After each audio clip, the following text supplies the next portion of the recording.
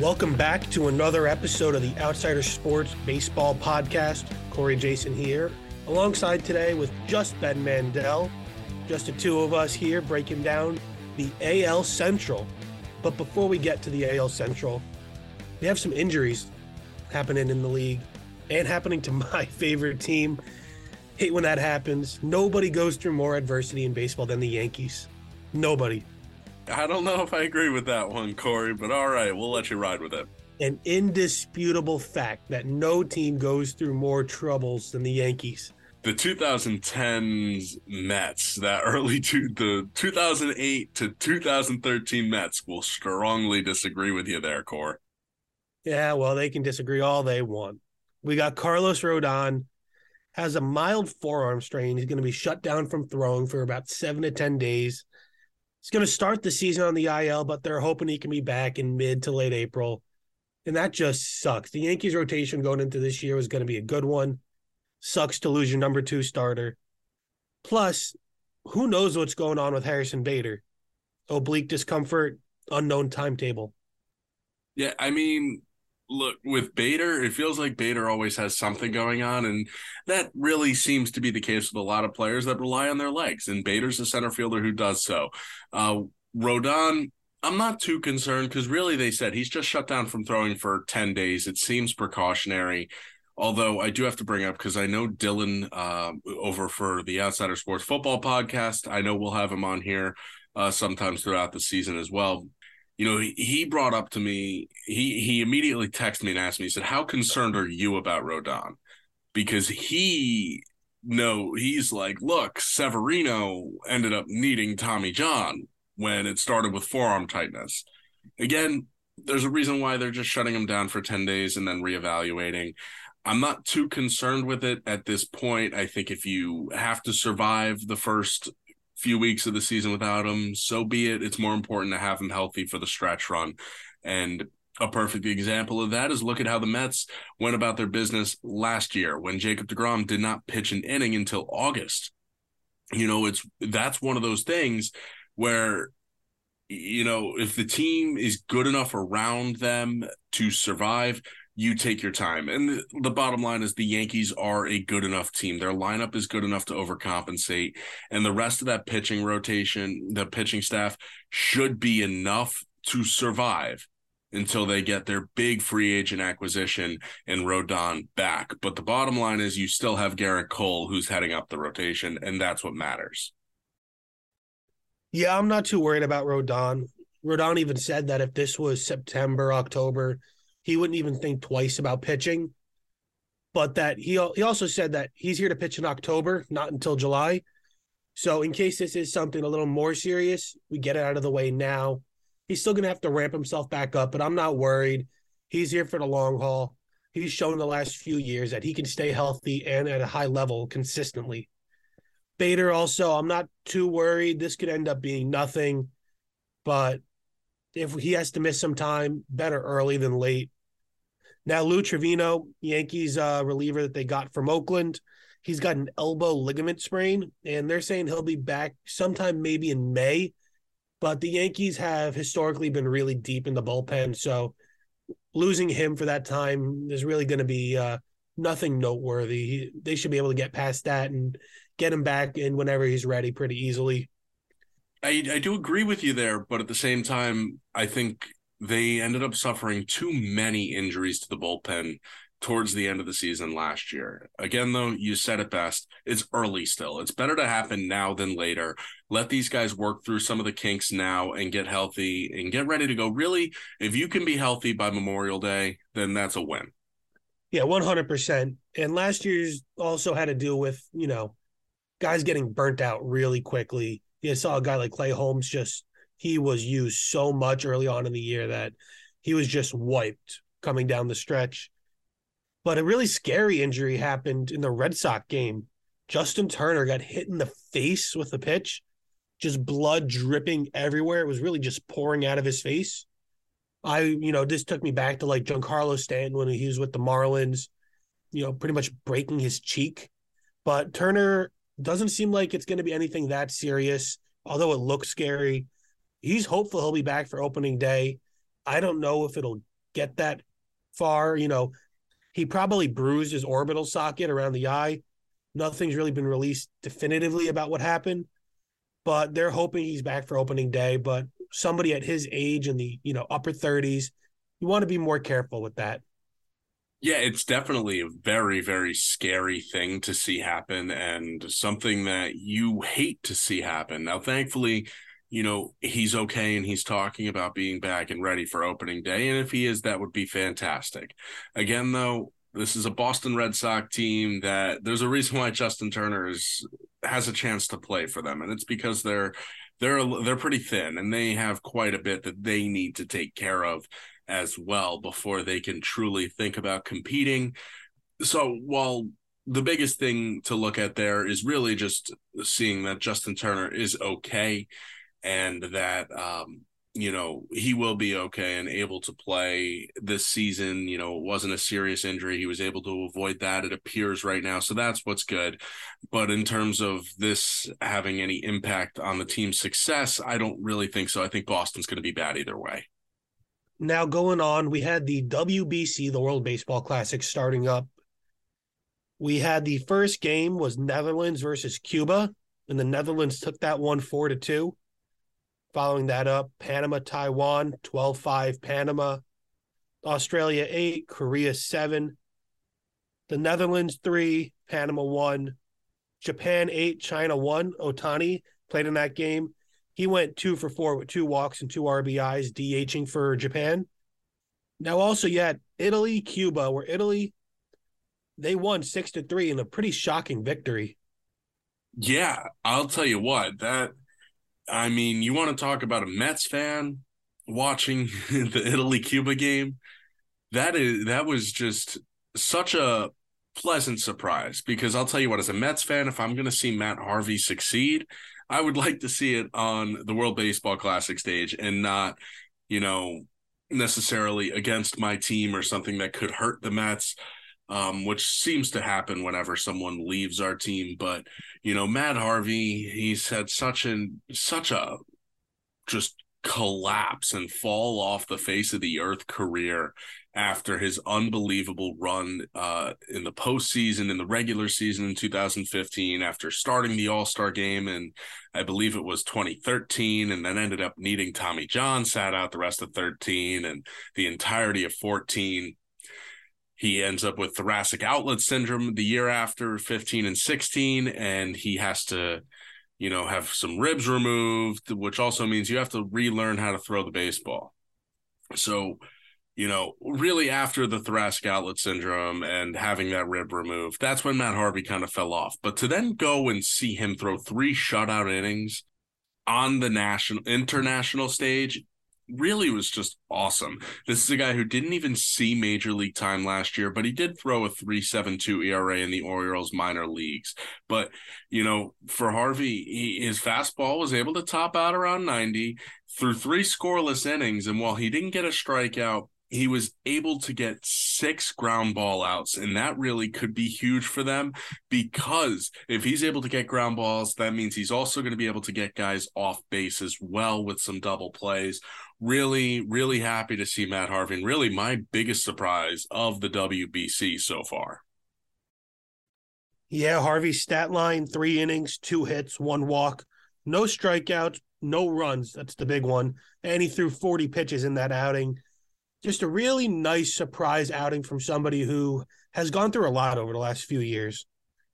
To me, the biggest surprise so far in the WBC has been Cuba. Cuba's 0-2 in their 2 games. They lost to the Netherlands in the opening game. They lost to Italy. And I'm just shocked because Cuba's been home to so many great ball players. And this is the first year in the WBC that Cuba actually has active baseball players, active MLB players on their roster. You got Yoan Moncada. You got Luis Robert. Heck, you even got Yoenis Cespedes. I know that's a blast from the past for some Met fans there. He's out there playing.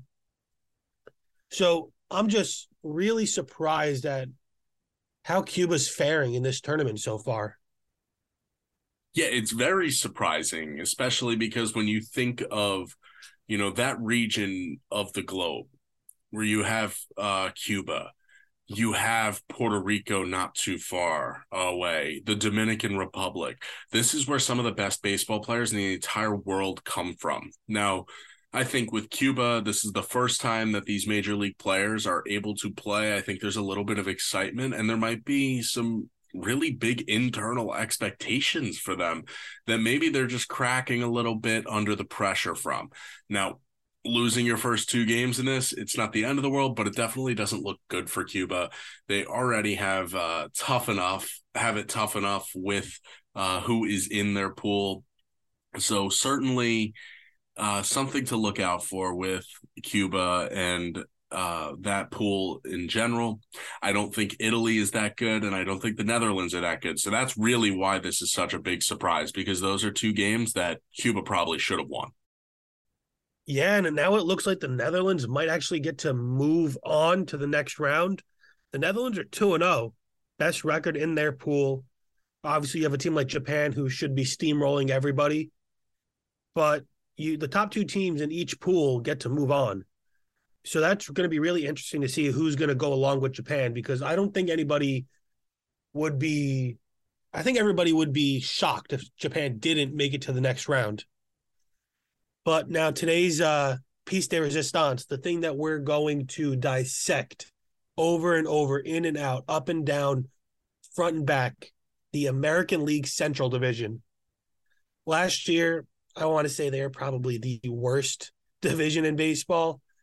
Not really any team that stood out. I mean, you had the Guardians winning their division, winning a playoff matchup against the Rays, but they weren't a team anybody took too seriously. And they ended up losing in the ALDS to the Yankees in 5 games. But last year, the Guardians won 92 games. They were 92-70 winning their division. They're followed up by the White Sox, who went 81-81. So only one team over 500 in that division in 2022. Following the White Sox in third place, you had the Twins at 78-84. Then the Tigers in fourth, 66-96. And the Royals, 65-97. Those two teams had two of the worst records in all of baseball last year. So there's really nowhere else to go but up. At least that's what I think. It's interesting, right? Because you think, okay, well, when you have two of the worst teams in baseball in a division, you would think that the top 3 teams can capitalize off of that, because that means you literally just need to go 500 outside of your division. If you can capitalize off of, previously, it would have been 19 games against the Tigers and 19 more games against the Royals. This division did not do that, and I think that was the White Sox biggest Achilles heel. I don't think anyone would argue and try to say that the Guardians on paper were a better team last year than the White Sox, because they weren't. The White Sox underachieved. There's a reason why I think Tony La Russa was like, look, I am done. And I mean, for the White Sox perspective, I mean, they're just overflowing with talent. The Guardians, on the other hand, have a terrific coach, one of the best in the game, I think, in Terry Francona, and they have some really good pitching, and their pitching coach and their pitching staff, between their pitching coaches as well as their pitchers and their bullpen, really just was fantastic. They always had a good game plan, and they always found a way to play up to the game. They played up to the competition. And you can't forget that the Guardians not only, won that series against the Rays, a series that people did not think that they would win, but they also went in and pushed the Yankees to 5 games and had a 2-1 series lead. And a lot of people thought that there was a good chance the Yankees get knocked off in Cleveland there. Now, I know, Corey, you could say there was never a doubt in your mind, but anytime you fall down 2-1, it is dangerous, especially when you think of the Yankees' history that these players have had throughout the postseason. Yeah, there's no doubt that I'm willing to admit, Ben. Fair enough. But, looking at the rest of the division, I have to think the White Sox are going to be better. I have to think the Twins are going to be better. I don't think the Royals are close. They have a talented prospect in Witt Jr., but outside of that, it doesn't seem like the Royals have much cooking for them right now. And they're one of those small markets that just isn't going to go spend money. So really for the Royals, it comes down to, Are they going to be able to develop the prospects? That takes time. It doesn't appear to be this year. The rest of the division, though, I think the Tigers will be more competitive. I think the Twins and Guardians are better this year, talent-wise, but I think the Guardians may take a step back in terms of the standings just because I expect more from the Twins and White Sox. Yeah, I expect more out of a lot of these teams too. But let's start it off. Let's break down the reigning division champions, the Cleveland Guardians. They have a exceptionally strong rotation, Ben. Starting it off, you got Shane Bieber, Tristan McKenzie, Cal Quantrill, Aaron Savali, and Zach Plesac. That's a really good 1 through 5. To me, the biggest question mark there is, can McKenzie take that next step forward?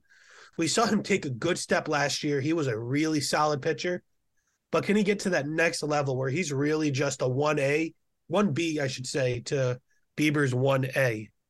Now their lineup, catching for them, Mike Zunino. They're going to have a platoon at first base, Josh Naylor and free agent signing Josh Bell. Second base, Andres Jimenez. Shortstop, Ahmed Rosario, couple ex-Mets. Third base, J-Ram, Jose Ramirez, just perennial MVP candidate. Left field, Stephen Kwan. Center field, Miles Straw. Right field, Oscar Gonzalez. Ben, what do you make of the Guardians? Can they replicate last year, or are they due for a little regression? I certainly don't think they're due for regression. I think if there is regression, it comes from other teams in the division just being better. I think that's part of the reason why Cleveland was able to win the division, was because they were the team that took advantage, not just of the Royals and Tigers' lack of success, but of the Twins and White Sox not being able to really put it together either. The White Sox literally just played 500 baseball the entire season. They were the definition of a 500 baseball team. Now you look at this lineup for the Guardians, and I mean, outside of their outfield, what's there to not like? I mean, I think obviously Zunino is solid. You get what you get out of catcher, but that is a perfect platoon at first base. I wouldn't be surprised if one of those guys is just the DH, to be honest, because those are two guys you don't want to take out of the lineup, especially in Naylor. He's really, really good, I believe, against right-handed pitching. And you got Josh Bell, who's a switch hitter. He is definitely going to be in the lineup and playing first base every day just because he has a strong glove over there. The middle infield, Rosario and Jimenez. I mean, obviously there wasn't as much talk about the Lindor trade last year because of how good Lindor was for the Mets. But, I mean, you take a look at Cleveland, they are not upset about that trade whatsoever because Jimenez and Rosario combined have been better than what they were getting out of Lindor. Now, Lindor was what the Mets needed. I am in no way, shape, or form saying that the Mets shouldn't have made that trade. I still, to this day, I will die for Lindor. I love the guy. I know it's not necessarily the opinion of everybody, including Mets fans, but I love Lindor. I have zero issues with it. But Rosario and Jimenez can play. I said this in 2020 when Jimenez broke out. I know it was just a 60-game season, but the guy's dripping with tools. He's got soft hands, great glove, and he is fast and can hit the ball. And while he is a lefty, he is not only able to hit against right-handers, he can hit both lefties and righties, which is huge. You've got perennial MVP candidate and Jose Ramirez there at third base. Their infield is loaded with talent. Quan can play. I'm pretty sure he's the leadoff hitter. He gets on base like it's nobody's business. I mean, and Miles Straw, he plays a strong center field. I think really left or center and right field are the two spots that they can improve on. But certainly a team that is good enough to win this division once again. Yeah, I agree. They're certainly good enough to win this division again. A lot of things, though, will still need to break their way. The rotation is very good, but outside of Bieber, again, you don't have anybody that is that next caliber great starter. To me, McKenzie can be that guy, but he needs to step it up. Then afterwards, Quantrill, Savali, and Plesac. To me, those are just 4 or 5s on other teams, but they have upside to be better. Now, I think catcher and first base for them is going to be a big weakness. Zunino is good, but he's whatever. He's going to be a decent offensive option back there, but I think this rotation and some of these young guys, they need a better defensive pitch framing catcher, not somebody who's really just back there to hit, 25 home runs in the season if he can stay healthy. Naylor, Bell, two guys that are, again, good pop, mediocre defense. Naylor's a little better than Josh Bell defensively, but nobody really special. I'm sure they'll also split a lot of time DHing. You said all we really need to know about Jimenez and Rosario, and they've really taken their game next level with Cleveland, and that's looking like a good trade for both sides, to be honest. Jose Ramirez, I said earlier, perennial MVP candidate. He's a top 5 player in the American League, possibly even top 5 in all of Major League Baseball. Just an amazing player all around. Stephen Kwan's a guy that I really like, and he went through a stretch last year. I don't know if you remember this, Ben, where he didn't miss a swinging strike. I think, wasn't it to start the season? To start the season, he didn't miss like a single swinging strike for like 2 months, it seemed. I know he was the last person in the league to not have a swing and miss, which is unbelievable. Yeah, Quan can play. He can play and he can hit and he can get on base and do all these different things to really just drive you crazy. And that's really what this Cleveland team was last year. They weren't the big boppers that you see all around the league. These were the death by 1,000 paper cuts. They got you in every which way. They hit singles, doubles, stole bases, great base running, ran on you, turned, a single into, a double if you were lazy out there. Runners went, first to third, second to home, first to home on balls in the gap. And they did everything to be pesky, and that's how they got as far as they did. Well, and what does that scream, though? Good coaching. Great coaching. You had a Hall of Famer in Tito back there. Yeah, Terry Francona is one of the best, and there's a reason why he's hung around as long as he has. And, I mean, how often do you see a team like Cleveland go into the World Series in 2016? They lose it after having a 3-1 series lead. Granted, that Cubs team was unbelievably good. They arguably would have won it the year before if they hadn't run into the buzzsaw that was the Mets pitching staff that year. I mean, the Cubs were that was in the midst of their unbelievable run when they just were the loaded team in the league. They were the Dodgers before the Dodgers were the Dodgers, and it was all homegrown talent, which made it that much better, right? They were all prospects that they acquired and built their team up with. And for this Guardians team, it's similar to that. I mean, Rosario and Jimenez, yes, they came from the Mets and they have been playing with the Mets, but they weren't established major leaguers.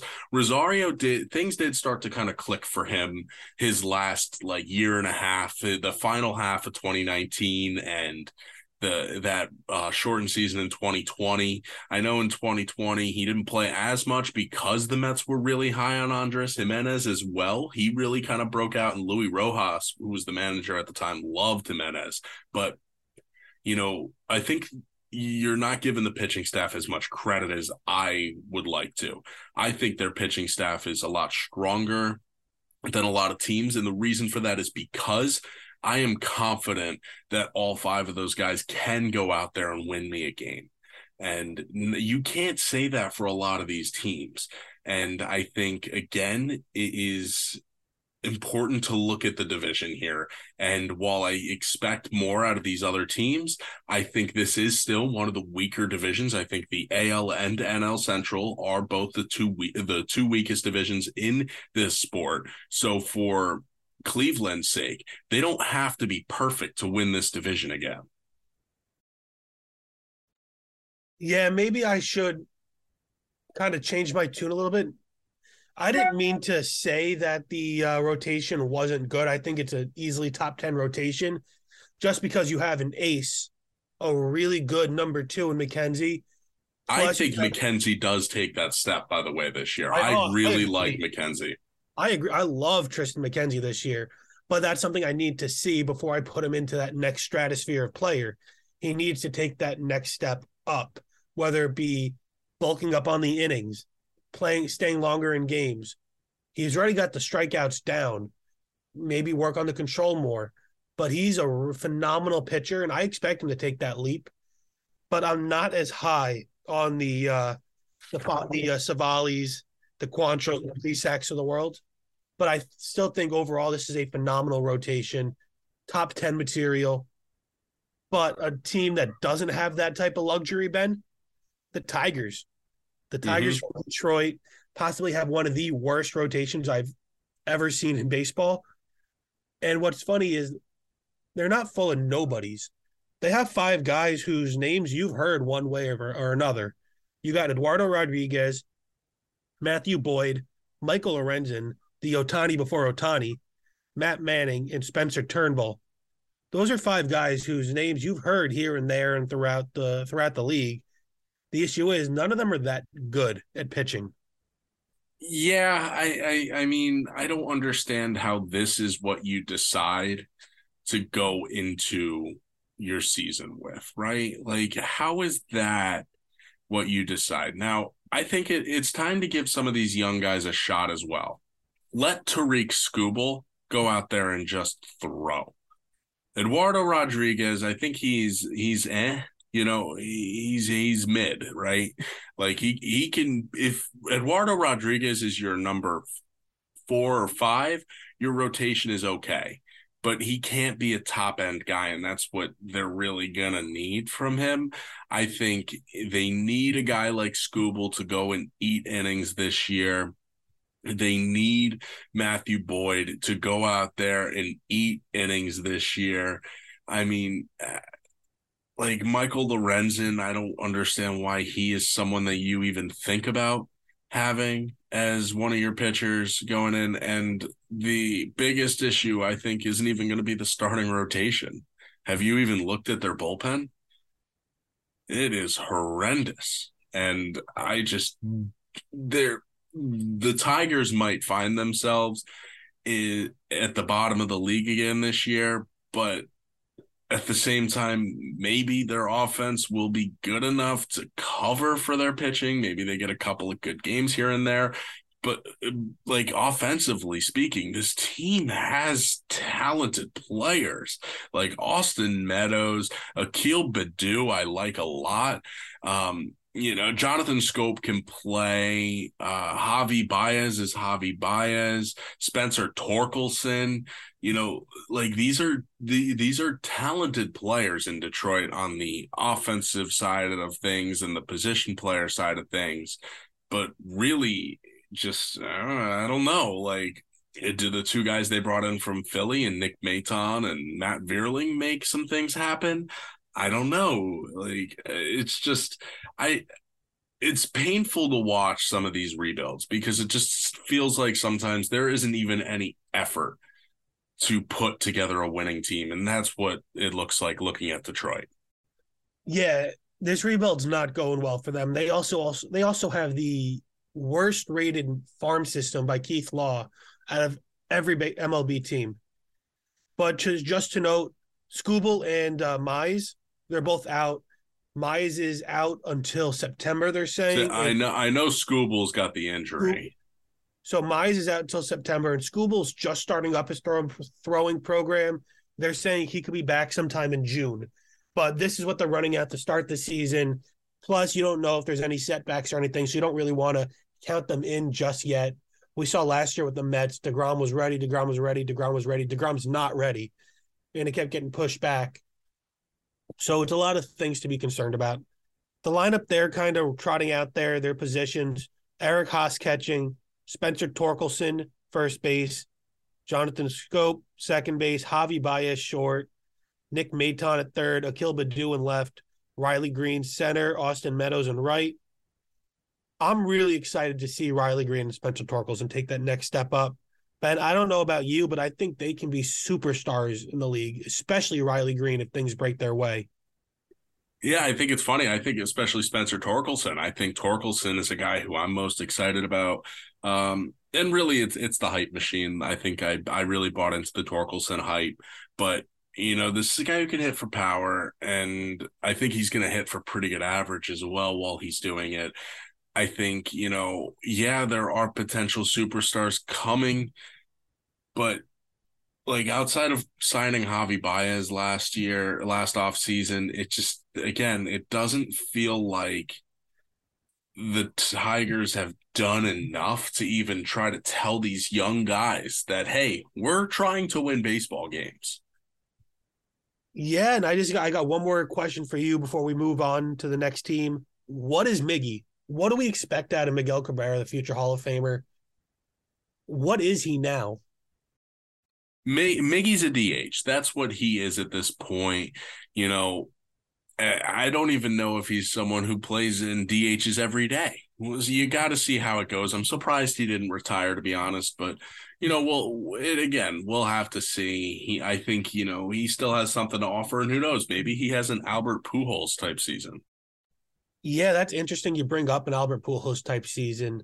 I think you kind of hit that on the nose, though, with Miggy. Is he somebody that even plays and DHs every game? I think that DH spot all around the league is super important. And you need to keep that open just for health, just to get guys there at bats in. But I think he'll end up DHing probably somewhere in the 80s, 90s, maybe even the 100 games. They're going to get him out there a lot. He's a fan favorite. And I'm sure we're going to hear soon if this is officially be his final season. I don't know if he's announced that yet, but I'm sure it's got to be on the top of his and everybody else's mind that he's kind of done and he should be well on his way to Cooperstown. Yeah, I agree. And I think the big thing also to look at with this Tigers team is there is zero expectation to win games. I mean, they do not care. Miggy can go and have his swan song here. Next up was probably the most disappointing team in the division last year. You got the Minnesota Twins. And I don't know if they're going to be any better this year than last year. I don't know about you, Ben, but I'm not a big fan of their starting rotation. Sonny Gray. I like a couple of the moves they made. I like a couple of them. Some good moves, but overall, Sonny Gray, Pablo Lopez, Tyler Mahle, Kenta Maeda, and Joe Ryan. To me, Joe Ryan's the best of the bunch. I'm really high on him. Everybody else is a mid-rotation arm. I disagree. I think Pablo Lopez, I'm interested to see what he can do outside of Miami because that I've seen that guy up front and very, very much a bunch of times. Oddly enough, I feel like I see the Marlins play every time I go see another team's ballpark. And it always felt like Pablo Lopez was pitching. And let me tell you, I feel like the Marlins are undefeated when I'm in the building. And Pablo Lopez was a big reason for that. That guy can pitch. Oh, for sure. He's the best of the rest to me.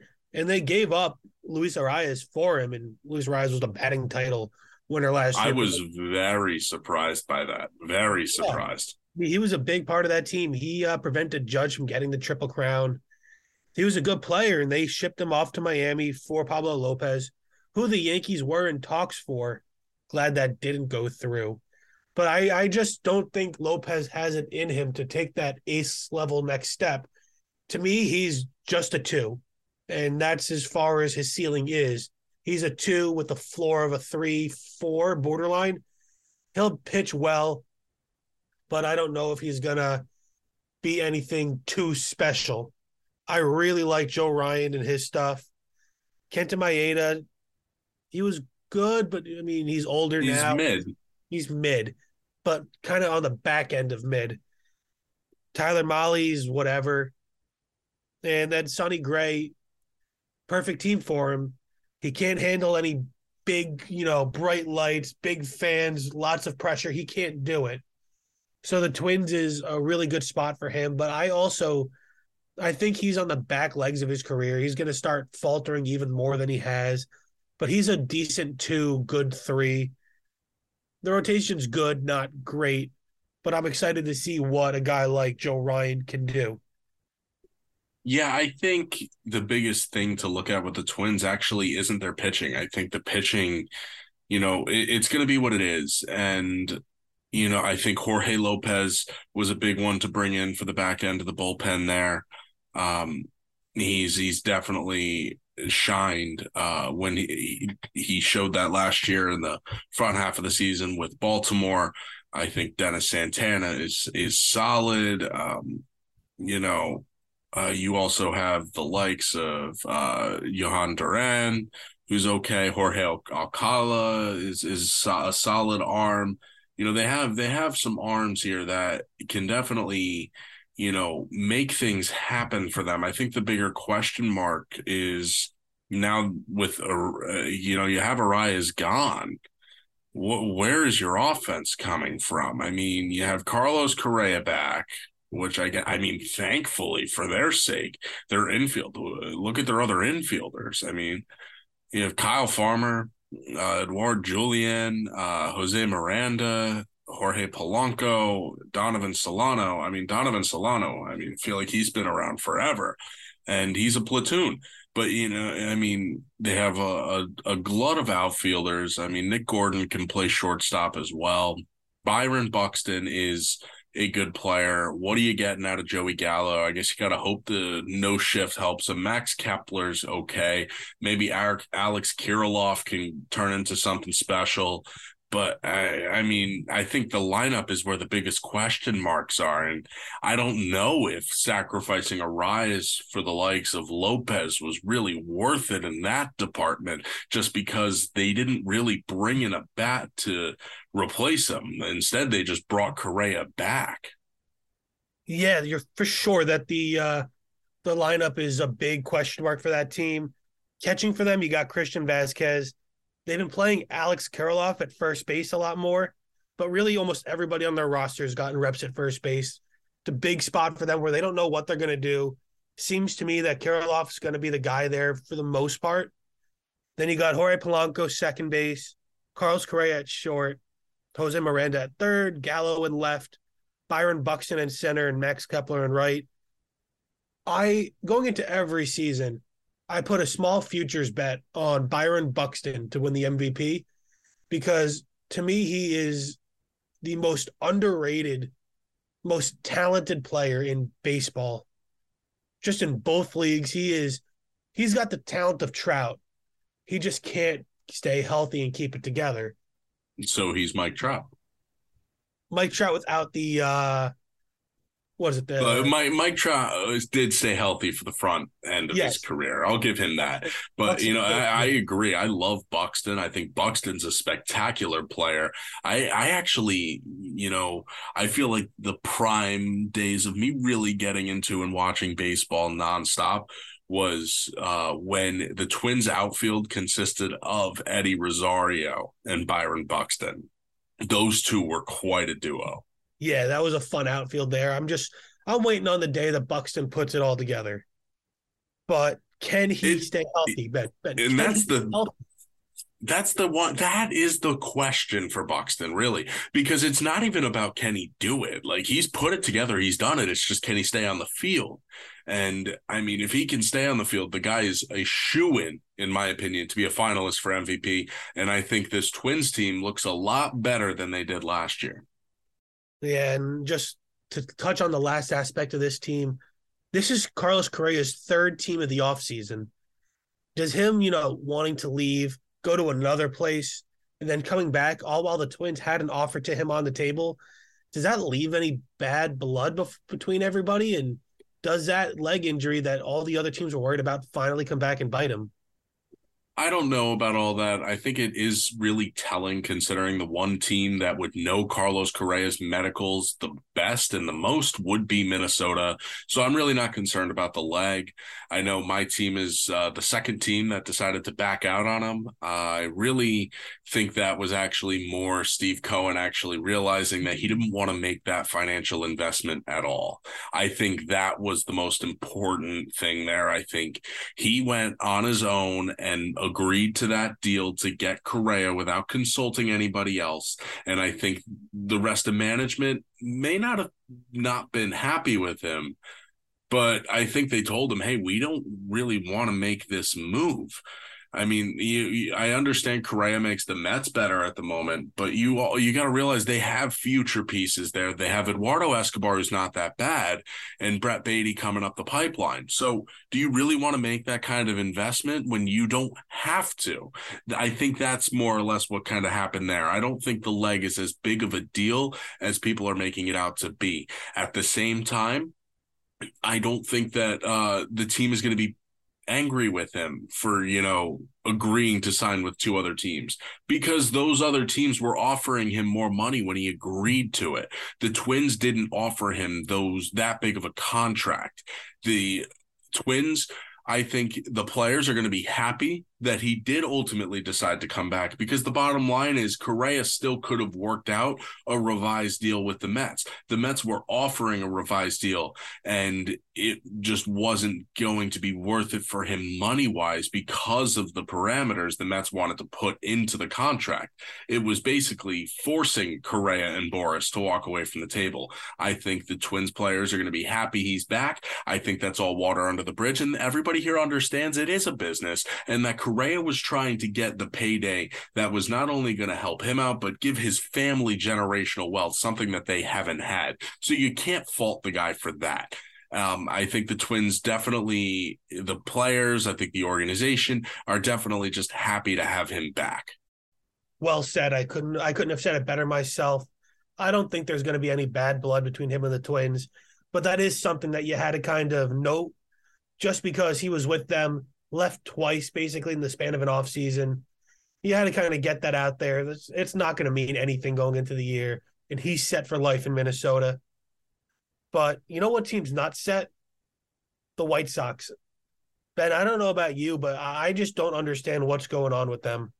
They got a decent rotation, a couple guys I really like. You got Dylan Cease, Lucas Giolito, Lance Lynn, Mike Clevenger, Michael Kopech. Plus their lineup is very, very solid in parts. In other parts, it's cobbled together with, duct tape and glue. You got Yasmani Grandal catching, Andrew Vaughn at first. Elvis Andrus is their second baseman right now going into opening day.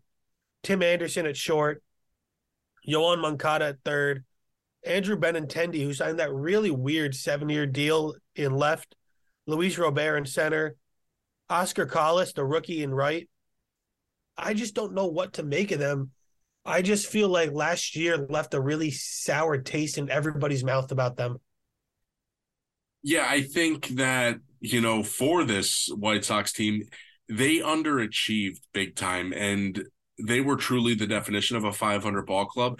And I think a lot of that can be attested to who was at the helm and who are the players he's trying to manage. Now, I think the name to look for, and I don't know if he makes the opening day roster or not. He hasn't really played a ton this spring, but I think he eventually does work his way into the second base position in either a platoon or maybe even potentially full-time gig by the end of the season, and that is Brian Ramos. He is a very, very young kid. He is just 20. He's actually turning 21 in just 2 days after we drop this episode here. So, Ramos is a young kid, but I think that's the way the league is moving. They're trying to bring these guys up at a younger age. And I think, Brian Ramos is a guy that could slot into this lineup and sure up the second base spot. I was a little surprised to see the White Sox bring in Benintendi, but I don't really think this lineup is as taped together in some spots. The outfield is as good as any. And, Benintendi gets the slot over and play left field. You've got Luis Robert, who is unbelievable in center field. Eloy Jimenez in right field with a cannon of an arm. This is a really, really good team, and there isn't much reason why they should have underachieved last year. You said you like the rotation. I love the rotation. And, they also have something to play for a bit this year. Liam Hendricks. He's a guy that this team is fighting for, and they are definitely, I think, going to rise up and play for him. Now, the bullpen is loaded with arms. They have tons of talent, and the starting rotation, how can you argue with the names that they have at the top of it?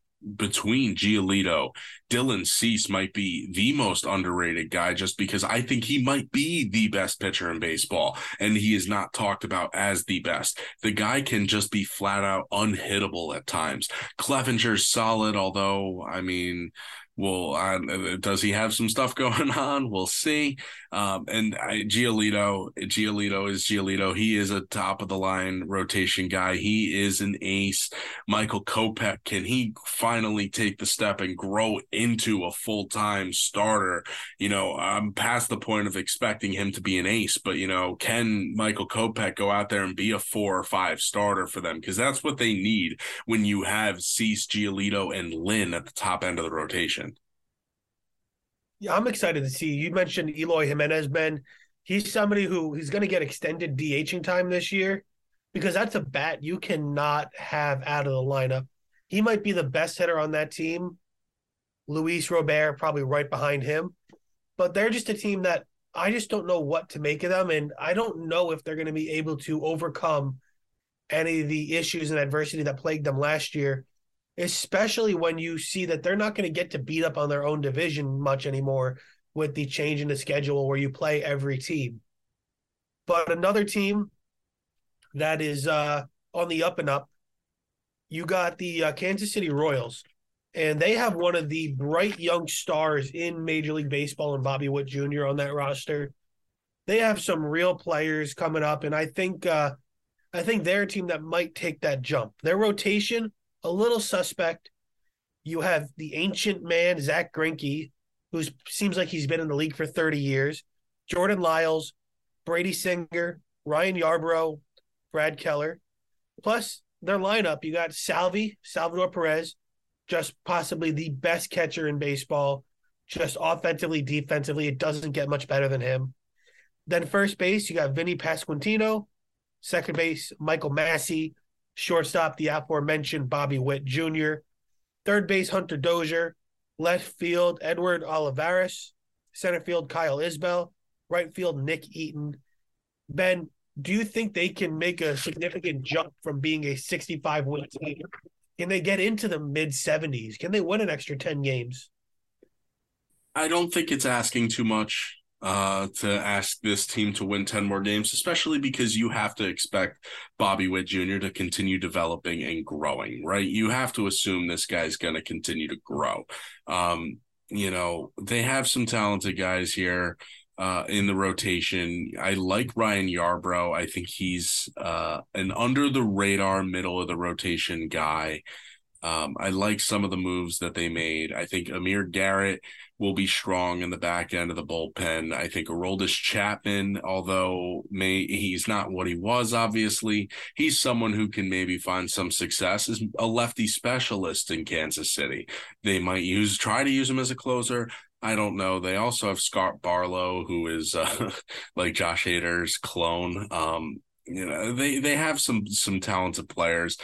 Zach Greinke, I don't understand how or why he's still pitching and in the league, but that just really says what the expectation is for Kansas City, because they're still rolling with Zach Greinke, because they still say, you know what, Greinke, go out there and pitch.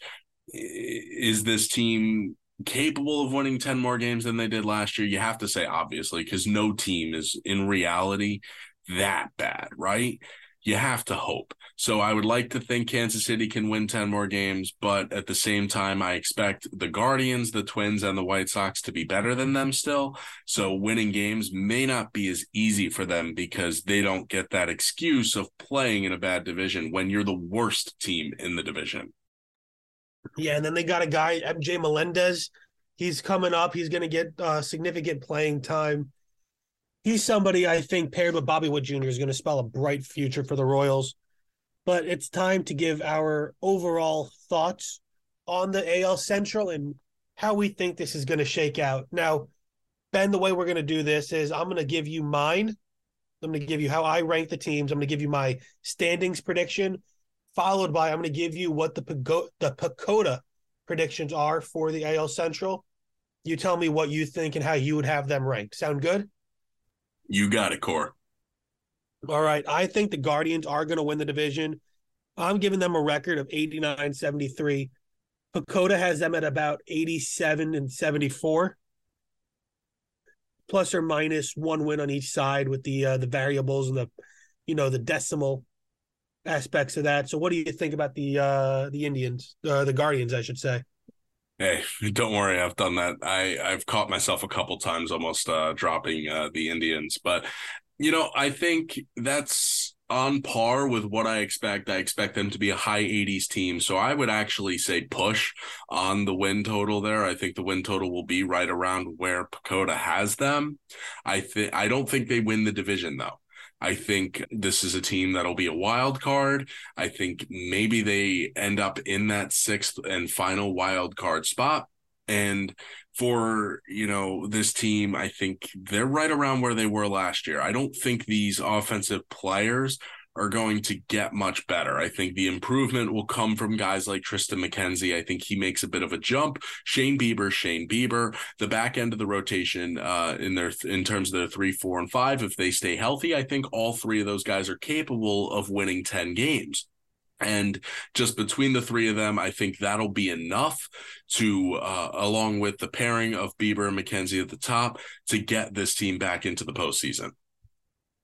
Well said. I do think they are a postseason team, obviously winning the division, but I have the Twins coming in second place in the division, but I have them kind of falling off from last season. I have them at 83 and 79. I don't think it's going to come down to being very competitive, although I think it'll be a rock fight throughout most of the season going into September. I just think Cleveland comes away with it. Pacoda has them at about 87 and a half and 74 and a half win-loss. I'm a little less high on them, but I'm sure you're a little higher than I am, right? No, I am not. And Wow. the reason for that is because I think there are too many other good teams in the American League. And I think it is important to look at the fact that I think 4 of the teams in the American League East are better than the Twins, with the exception of Boston. I think that 3 of the teams in the American League West are better than the Twins. So, you have to really think about where are the Twins going to get their wins.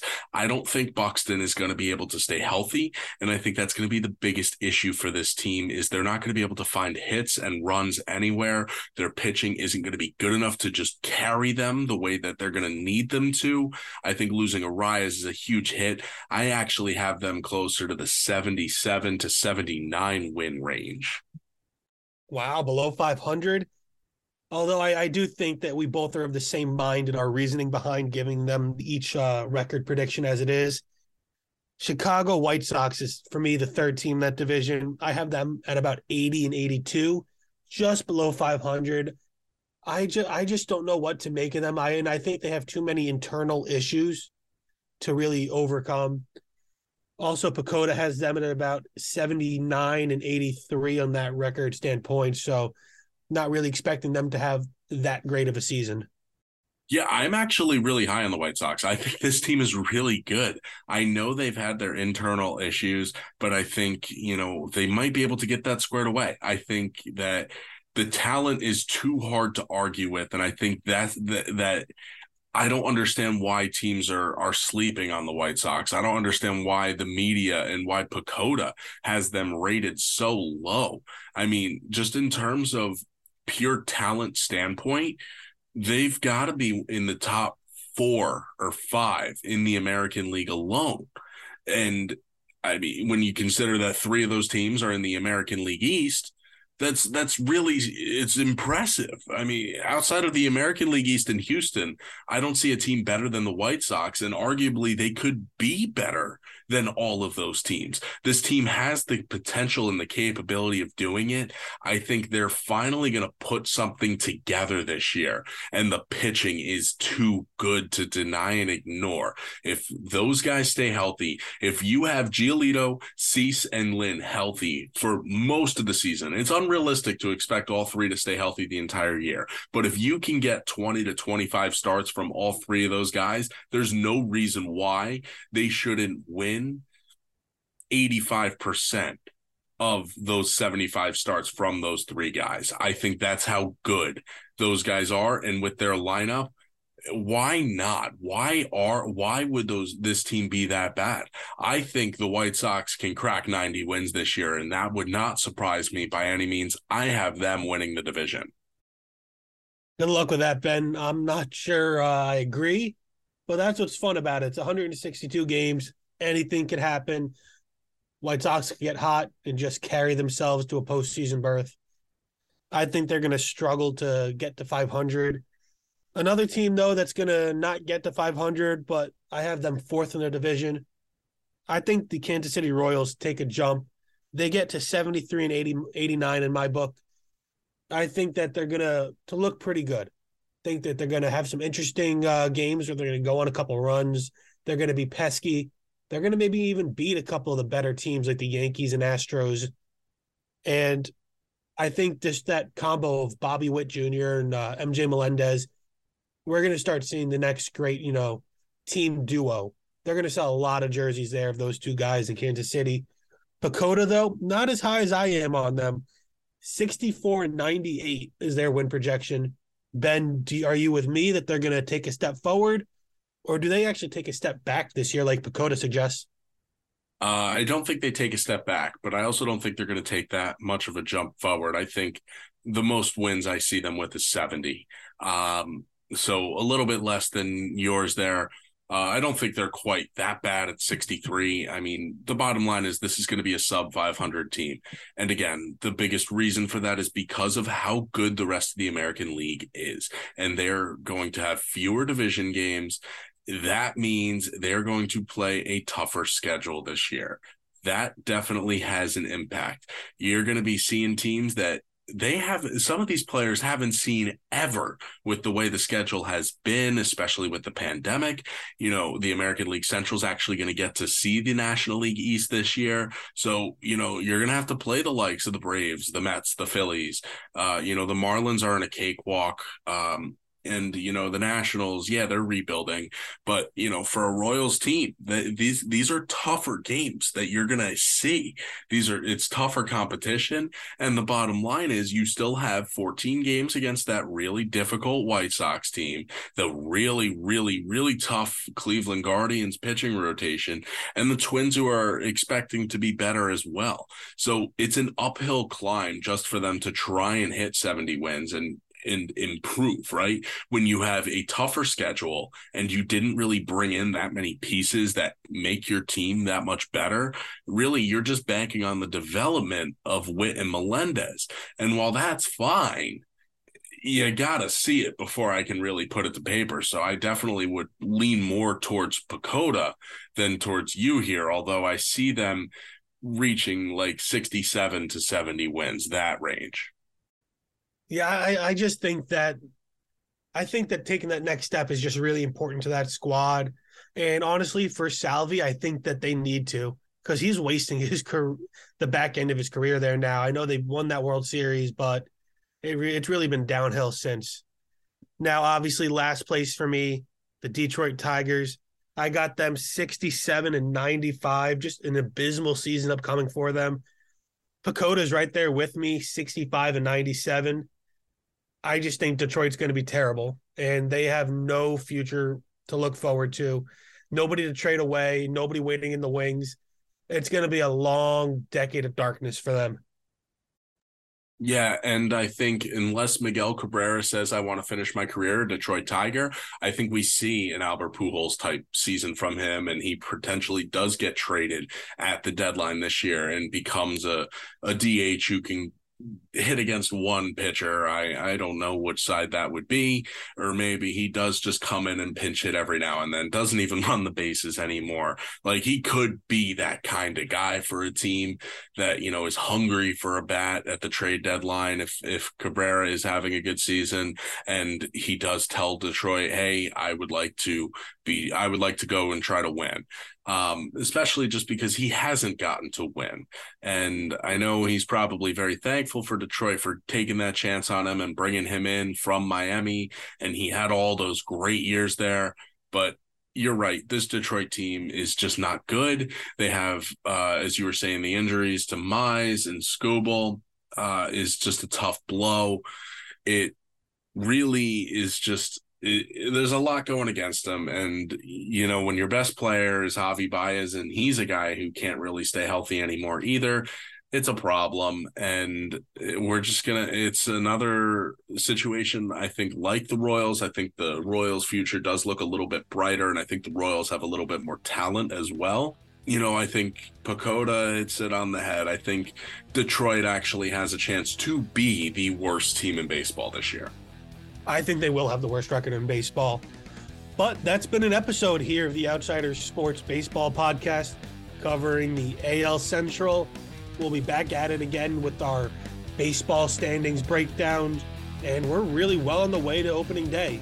Thanks for tuning in, and keep it locked here for our future episodes.